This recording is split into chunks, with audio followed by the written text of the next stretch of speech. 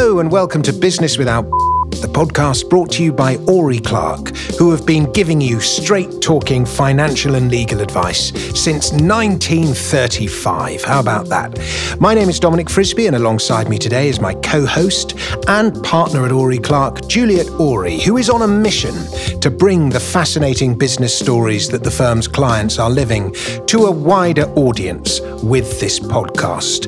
Hello, Juliet. How are we doing? And I understand that our guest today is the one and only Nathan Makabuak. It is indeed. Now, Nate was born and bred in East London. Nathan's career path started during his gap year as an engineer at an automotive plant in Gloucestershire, which led him to eventually studying a master's degree in mechanical engineering at Imperial College London.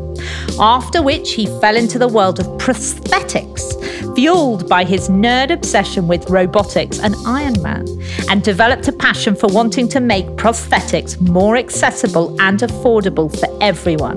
In 2020, Nate set up Koala, a virtual support service for people with limb differences around the world. We're in good company indeed. Welcome to the podcast, Nate.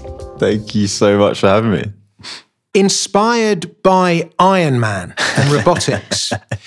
I told you, Juliet, before the podcast started, I know nothing about limbs, but I'll find a way of crowbarring in an interesting stat. Here we go. And here we go. Yes. I once narrated a series of programs called Science of Star Wars. And it was all speaking about my language. Yeah. And one of the things I discovered in narrating that program was that NASA and a lot of great scientists look to science fiction for inspiration. And it sounds like that happened with you. Oh, I could count myself among them. That's good. There's so much fun stuff on TV. You just want to recreate it, don't you? I'd be lying if I didn't say I got into engineering because of watching Iron Man films as a kid. And is this pre the Iron Man film? Because how old are you? 26. So are you talking about Iron Man, the comic book character, or Iron Man? No, the movie. Yeah, Robert Downey Jr., my spirit animal. He's, literally, I remember I had uni interviews and they'd be like, why do you want to do engineering? And I'd have to bite my tongue and come up with some good answer. But the realistic thing is like, I want to build an Iron Man suit one day. And it's from watching that's led you into... Yeah, it's just cool, yeah. I think I've always liked, if this is me like putting a smart sounding spin on it, but like I've always liked when products interface with the body. Like I like things you wear that is technology and stuff like that. And when you see films like that where they're literally wearing bits of gadgets that like extend down your arm and then it's functional at the same time, it's like, that's awesome. It's everything I love in one. So, why don't we talk about some of those products now? Because we have on the table in front of us two different prosthetic arms. And when I say prosthetic arms, I'm talking about from the elbow down.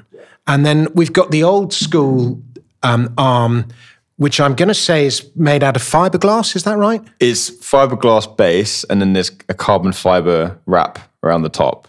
And you'll feel like it's like rigid. It's like fully rigid. It's very rigid. It's hard. It's also quite heavy. Yeah. And then there's a sort of plastic wrist. And then at the end of the plastic wrist is a sort of hook, or a pair of hooks, actually, rubbish. Which is a sort of, when I say hook, it's like Captain Hook in Peter Pan. It's that kind of old pirate hook. And you'd think that prosthetics would have moved on since pirates of the 1800s or 1700s, but they don't appear to have.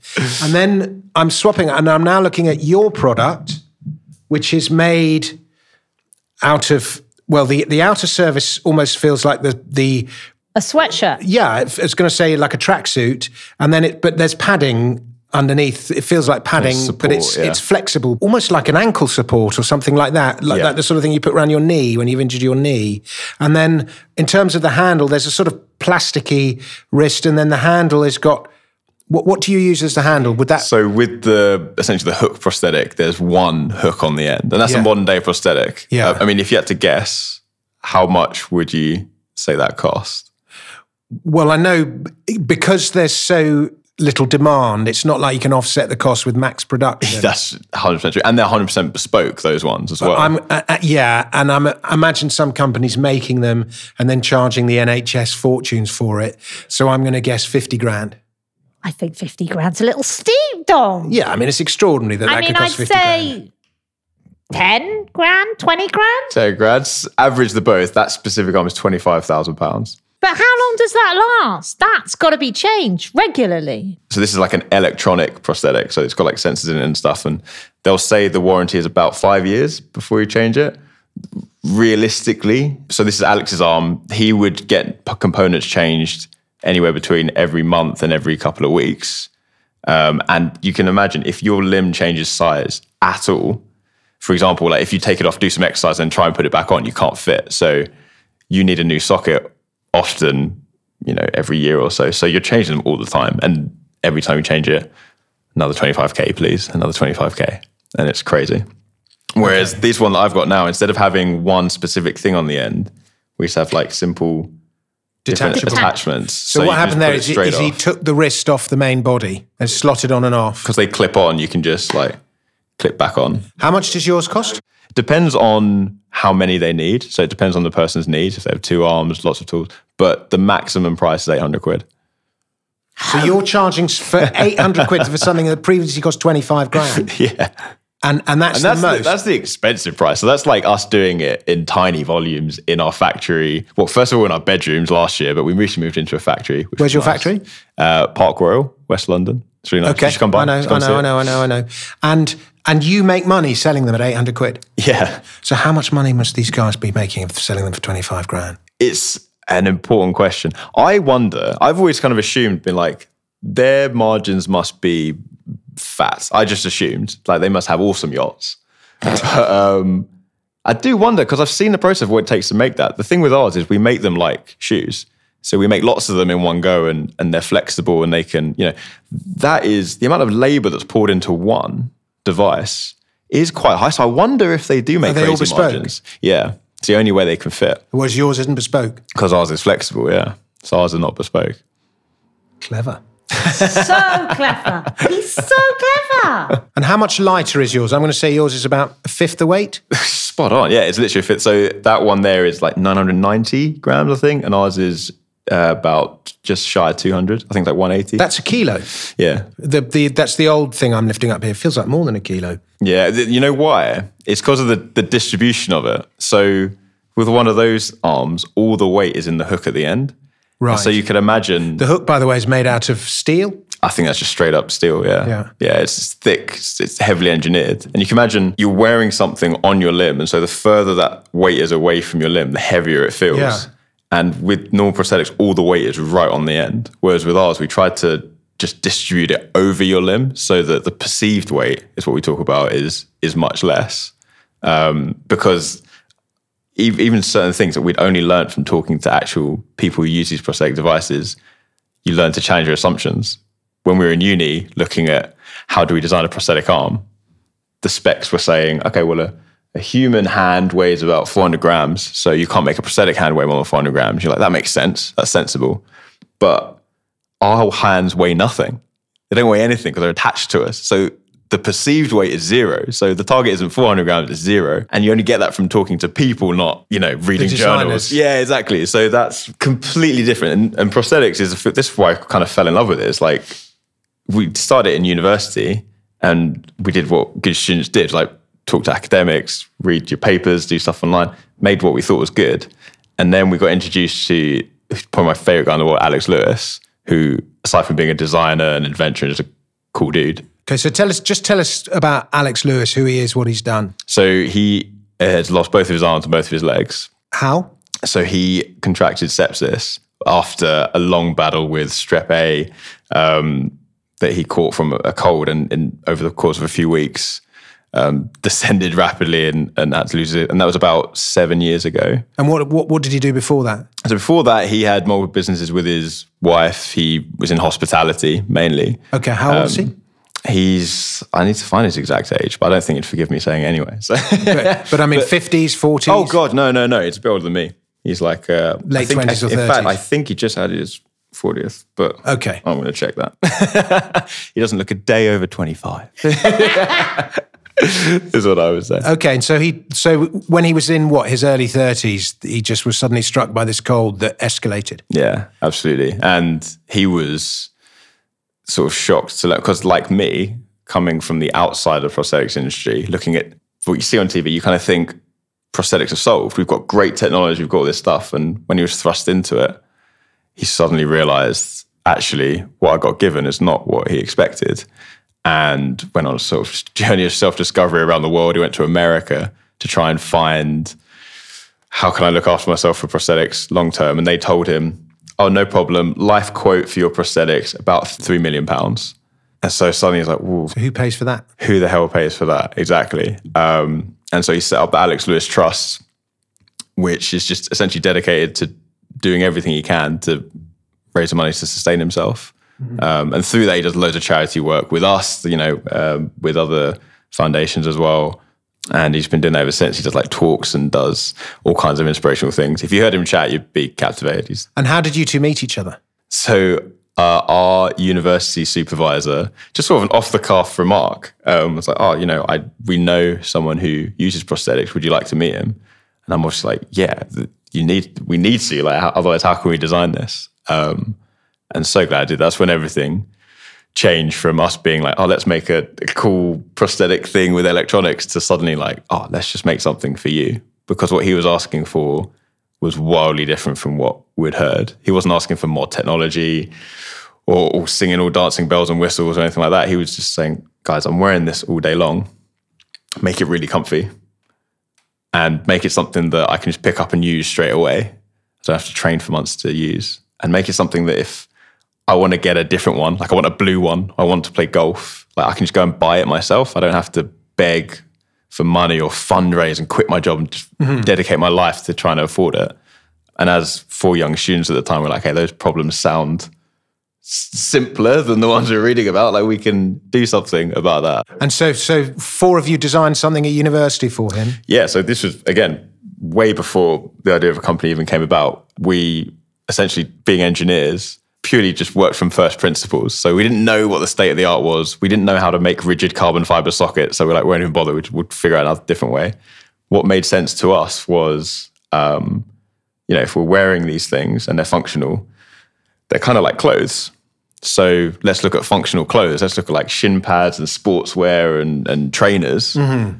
Surely some of these problems we're trying to tackle have been solved before. I can see shin pads in that. Yeah, exactly. I can see that's what I was struggling to describe what that substance was. But it's like, it's like in a football shin pad, it's like the stuff you get around the ankle. Yeah, exactly. So the shin pad's normally made of plastic, but there's a slightly more hard fabric-y substance that they put around your ankle. And that's no accident. It's because very often we do 2 things when we're if someone with limb difference calls us up and it's like, here's what I want to work through, here's what I'm trying to do. We don't try and reinvent the wheel. We immediately go away and think, okay, where else has this problem been solved? And, wearing something comfortable that's also reinforced, we just looked at things that already exist doing that and trying to bring those together. And often if you do that, you get something that is, one, it works well because it's already been tried and tested, and it happens to be really affordable and really simple to make and get to people. And that's pretty much our mantra ever since.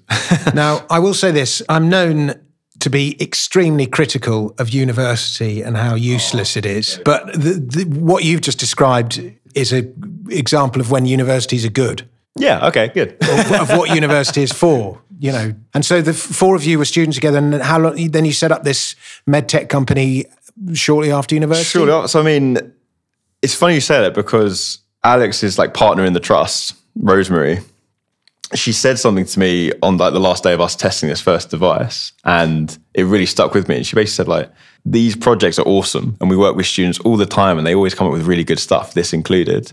But the students move on, they do other things, and the project gets put in a cupboard somewhere. I can't explain how many amazing, genuinely life-changing things I saw on PhD students' desks or in drawers at my uni. And it's like, unrealized prototypes. Yeah, why aren't you doing something with this? And it's because I moved on. So that stuck with me. I was like, that's just rubbish. No, we got to carry this on. We got to do it. Yeah. And obviously, you need resources, you need other people, and it turns out that's what our company is. So we're like, let's set up a company. So it's the same 4 guys who came up with the original design who set up the company? No, funny enough, to Rosemary point, they all moved on. So it's just you? So it's just me. It was just me. I tried to rope in my housemate at one point, and then he moved on to other things. And then while I was at Imperial, I basically applied to every entrepreneurial competition I could find. Yeah. They're really good for that. They've got so many. and just pitched the idea. I was like, I want to make these like shoes. And I was lucky enough to win enough prize money that I had just enough to do everything I need for the company. So like file a patent, do tests. I had just enough money to do that and like eat beans for a year and move home. And like, so I was like, I'd regret it not. So why not? And then carried on working on the product, doing loads of tests, and then came together with Alex and a bunch more team that we met mostly through university, through Imperial. Most of our design engineers are from Imperial, and set up Koala last year. And at this point, let me quickly remind you to give us a nice review on Apple Podcasts or whatever app it is that you listen to your podcasts on, or follow us on Spotify so you never miss an episode. And now, a quick word from our sponsor. At Ori Clark, we understand that many of our clients want to be better informed about the issues they face, but don't have the time to wade through all of the legalese and accounting jargon to get there. We know that people love our easy-to-read quick guides on the most common problems facing our clients, and if you're here, then you probably like podcasts. So we thought, why not combine the two and make it even easier for people to access the knowledge of our team of multidisciplinary experts. Recently, Dominic Frisby sat down with Andy Ori and James Pleece to talk about tax reliefs. R&D stands for Research and Development. The scheme is the government's way of supporting companies which are engaged in certain activities they really want to encourage. It's one of the most generous schemes around. There's technically two schemes, but they operate in fundamentally the same way.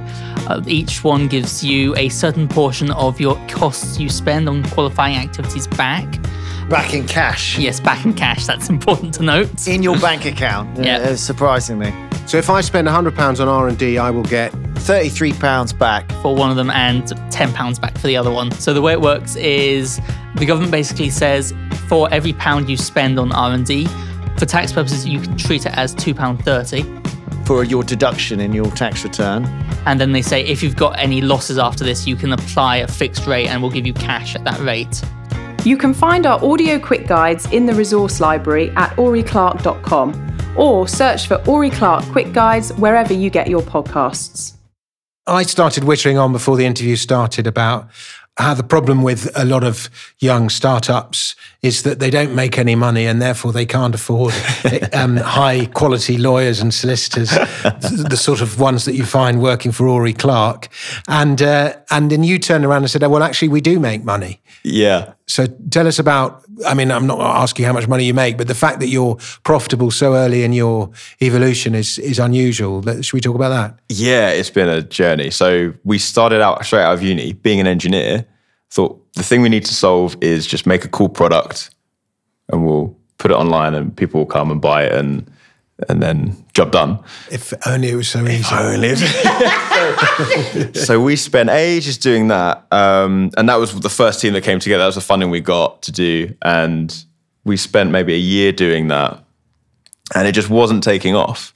It wasn't taking off. And then that was the end of 2019. We did a big test where we gave it to 66 people across the country, like adults, babies.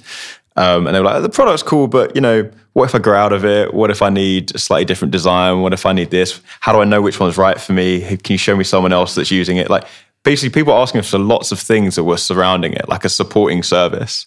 And it just sort of clicked. It was like, the problem isn't just the products. The problem is also how you access prosthetic services in general.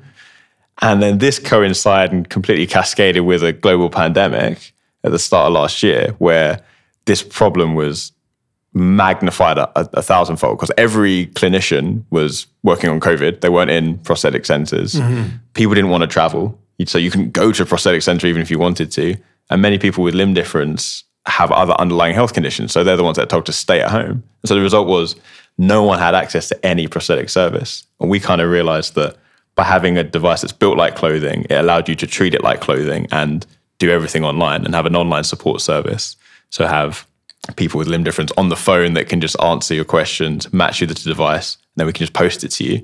And something obviously worked because we got approached by a number of the limb loss charities in the UK who basically said, look, can we use our network, raise the funds, and then get these devices to all the children in the country that need them, that can't otherwise.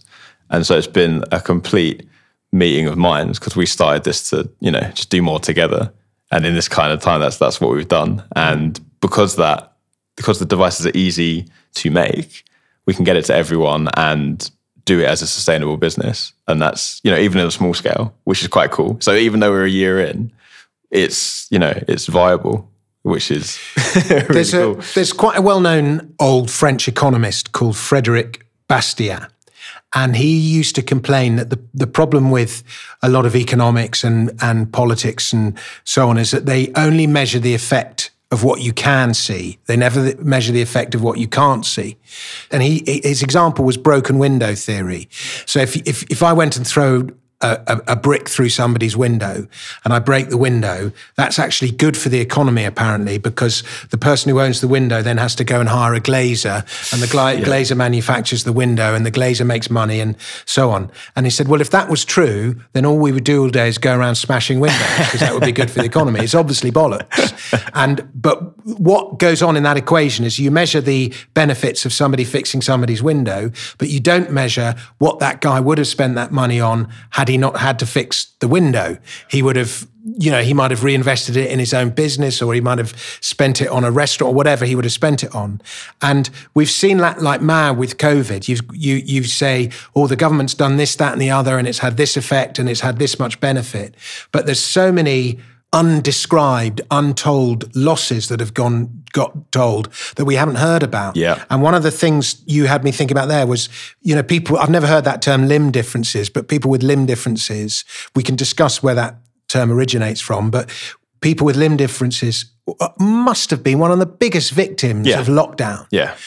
People, they've measured how many lives lockdown have saved, but they haven't measured how much damage to people lockdown did, and unable to mix with their normal communities when probably for a lot of them that's all they've got, and stuck at home without their full working bodies. It must have been incredibly difficult for them. It's incredibly scary. I mean, the stories I heard, and this is like March 2020, so right when things hit our shores, I was getting emails and phone calls from all over the world of people saying, I had lost both my hands.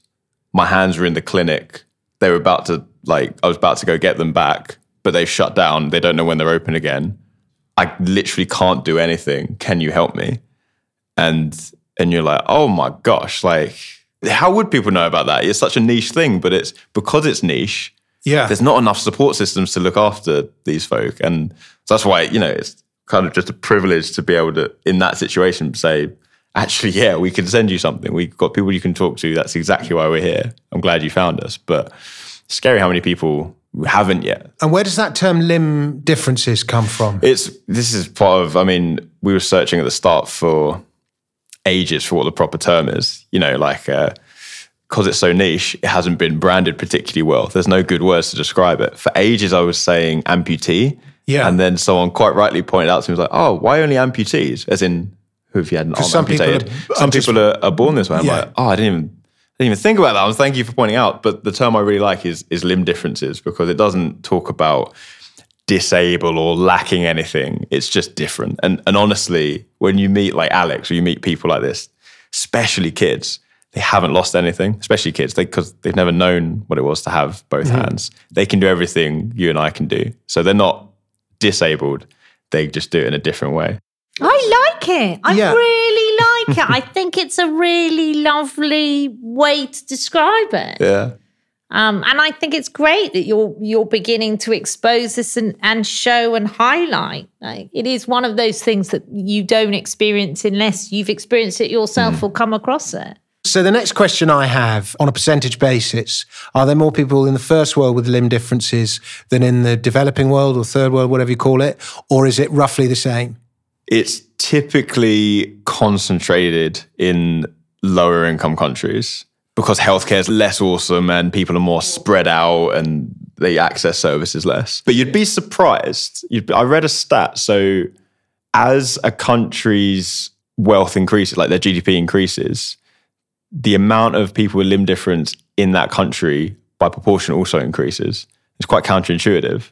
And it's because of GDP increasing. It's sort of a metric of normally standards of living are increasing.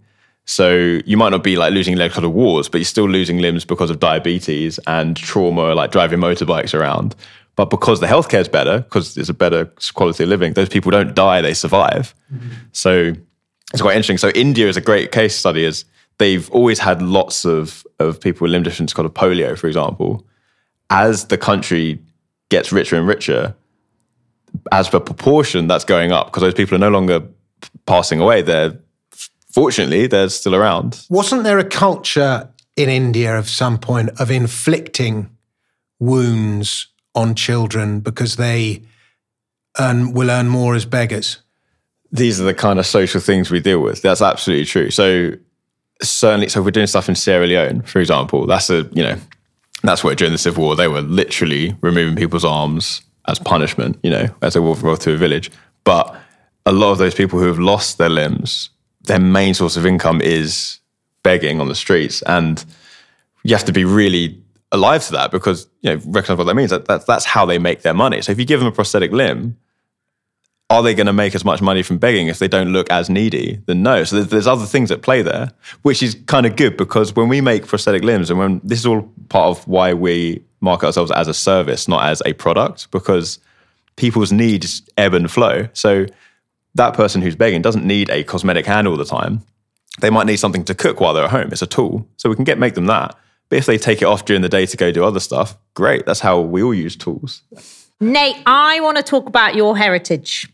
And where you have come from and how you have ended up where you have. It is not normal. I would say whatever normal is, I'm not sure what normal is. Started from the bottom, now here. Yeah. So, how do you think that has helped you from where you've come from and where you are now? I was thinking about this earlier, actually, when I was writing it down. I think, if anything, I've been really fortunate because I grew up on a council estate to a single mum I love to bits. She's absolutely given me everything in life. Wouldn't be where I am without her. And did it all on her own. But I've never really had stuff, which hasn't really affected me at all, other than I don't need stuff, So I don't need lots of nice things or anything to be happy, which comes in useful for like when you're starting up a company. It's like, okay, I'm literally eating beans for the next 6 months. That's all I can do. But I would say it's rare. Most people that start actually have support and some financial backing. So I take my hat off to you. That's actually true. Yeah, that is true. And actually, it's kind of like if you don't have anything to, because I've always avoided like the plague, trying to ask like friends, family for support like that, because it blurs the lines. I like the idea of if you're building something, it should, if it's right and if it's good, it should eventually sustain itself. You should be creating and capturing more value than you're consuming. So it should go up. So I think it's helped to be like, I didn't have a pool of money I could dip into. So I had to scrip and scrape and, But what drives you? Again, this is me just being naive. But like when I met Alex, I was sold the dream on being an engineer because, your teacher's like, be an engineer, they make things that help people's lives.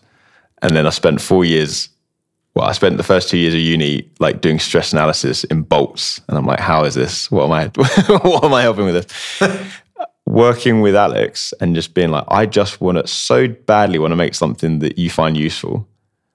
Even if I take like your day happiness from here to like one notch higher, I feel useful.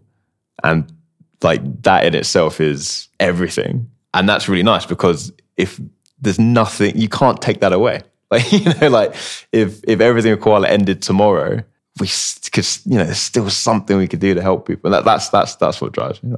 It blows me away because I know when we were introduced, someone said to me, you're one of the nicest people they have ever met. Oh my God. And I think from your story and where you came from and the fact that you've begun a startup, you could choose to go and earn real money, like serious money. You have the charisma, you have the drive, you have the determination. And yet you have chosen to do this, which I think is admirable, right? And I'm sure you have mates that are earning money and doing really well. Yeah. And, one of the like people believe that when you have your own company, you earn loads of money. And typically you earn nothing and often are not paid. And everybody else gets paid and you're on the least, if anything. Yeah. This is what people do not understand about setting up your own business and the sacrifices people make. I mean, whoever sets employment law, one of your mates, Juliet, and make all these demands, but they don't realise the sacrifices that the person that sets the business up in the first place makes.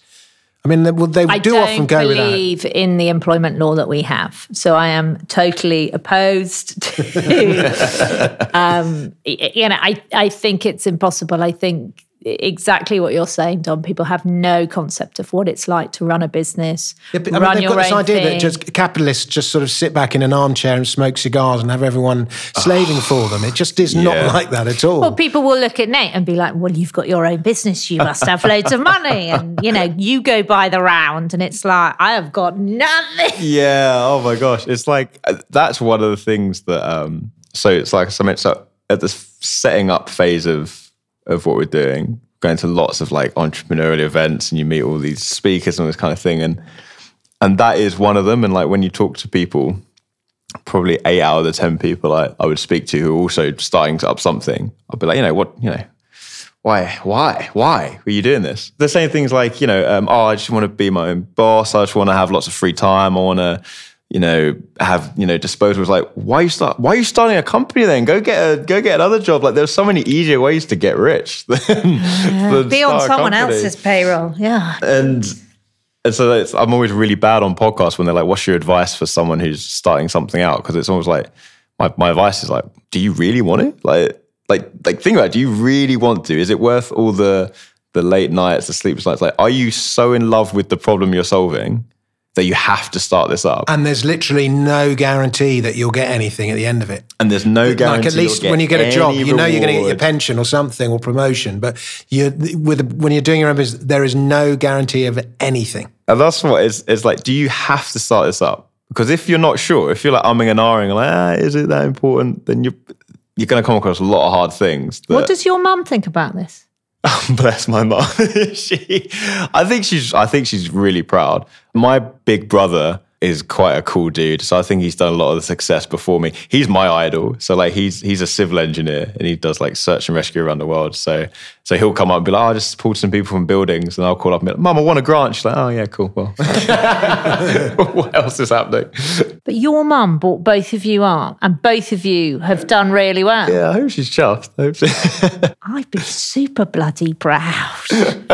I mean, I think it's bloody impressive and I think it's amazing. So you're changing. I know sometimes when you and I speak, you tell me stories, and I know that's one of your motivations. It is seeing the impact that your products have.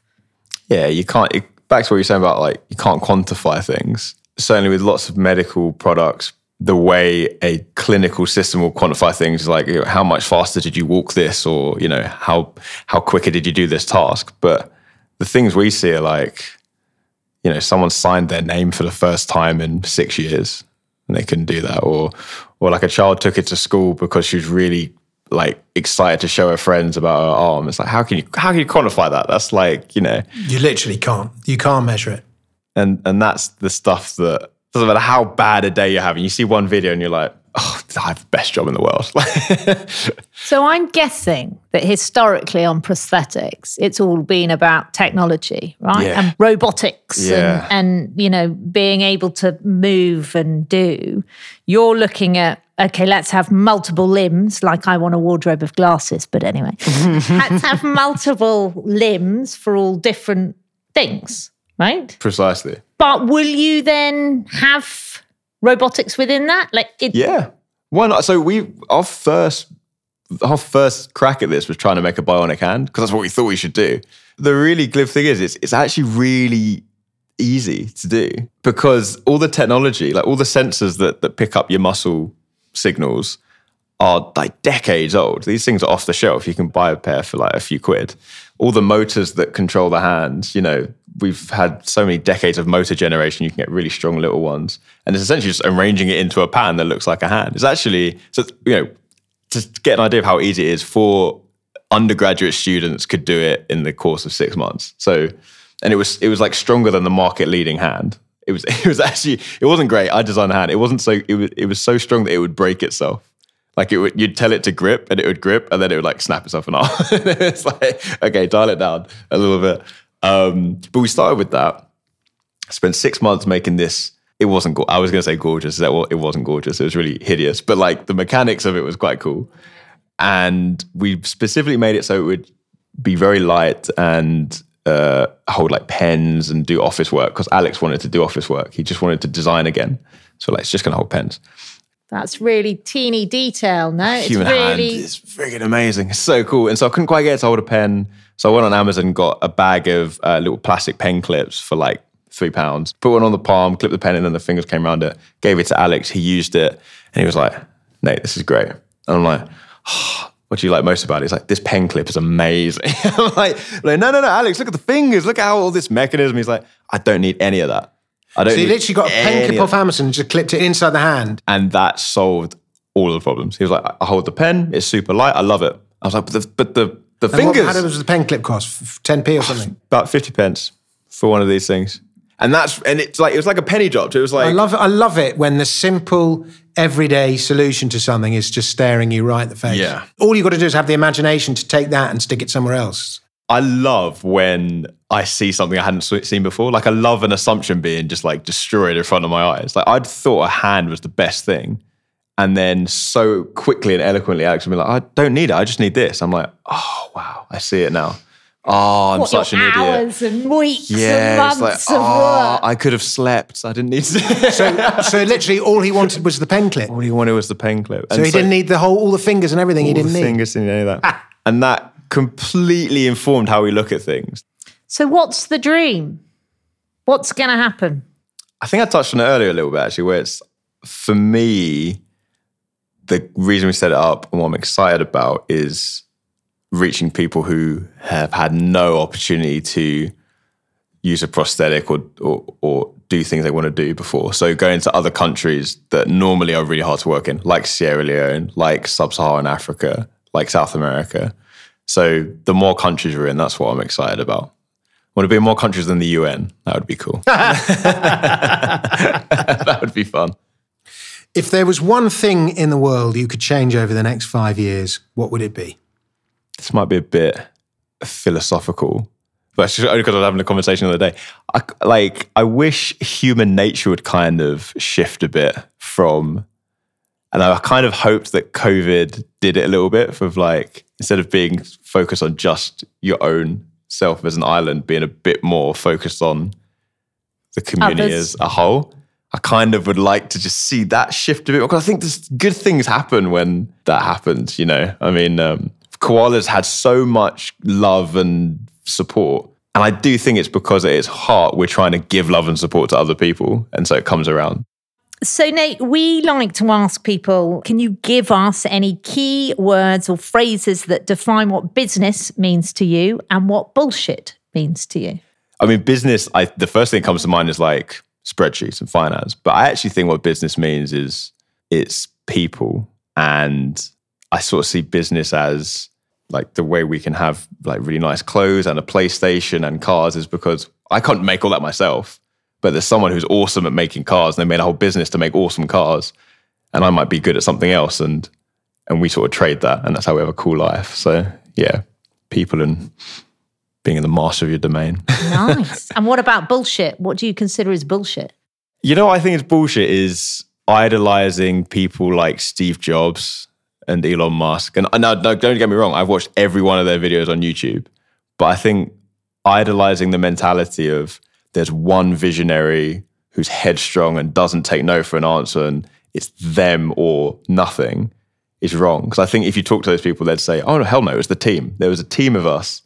I gave a little, they gave a little. I was wrong a lot of the time. They were wrong a lot of the time. It's a team. I don't like the single visionary narrative. I think that's a bit silly. We're all standing on the shoulders of giants. Yeah, of course, yeah. And Nate, if people want to find out more about you and what you do and Koala, can you tell us how they should do that? Oh, yeah. So there's probably two things. If you want to support us in any way or you know someone with limb difference, send them our way to www.yourkoala, that's koala with 2 A's at the end for reasons, .com. How do you spell that? So YOUR Yeah. and then KOALAA.com. Okay. But also, I mean, the charity initiative I mentioned is called Project Limitless. So that's a bit separate. But it's essentially just trying to get a prosthetic limb, a soft prosthetic limb to every child in the UK and then eventually beyond. So if you want to, if you've got a spare 50p kicking around, I would throw it over to them. And you can find the links to our website. So just go to the same website, follow the banner at the top. And Tell us the name of that website again. www.yourkoala with 2 A's at the end.com. And the charity? The charities is Douglas Bader Foundation and Alex Lewis Trust. Yeah. The Douglas Bader Foundation. Right. Thank you very much, Nate. It's been a real pleasure having you on the show. A superb interview, I thought. And a reminder, Juliet, that we must celebrate our differences. Indeed, Oh, Dom, I love that. indeed. I love that. Guys, thank you. That was a lot of fun. Thank you, dear listener, for listening. If you like the show, please give us a nice review on iTunes or wherever it is you listen to your podcasts. We'll be back with another episode soon. And remember to follow us on Instagram, Twitter, Facebook. It's at Biz Without BS, BIZ Without BS, where you'll find more helpful business content. You can also subscribe to our YouTube channel by searching for us using the hashtags Biz Without BS, that's BIZ Without BS, or Oury Clark, OURY Clark. Until then, goodbye. Business Without is brought to you by Oury Clark. We've been helping individuals and businesses cut through red tape in order to prosper since 1935. To find out how our team of multidisciplinary experts can help you, whatever your needs, email us at contact@ouryclark.com. That is contact@OURYCLARK.com or via our website. Oury Clark, you provide the questions, we'll give you an answer.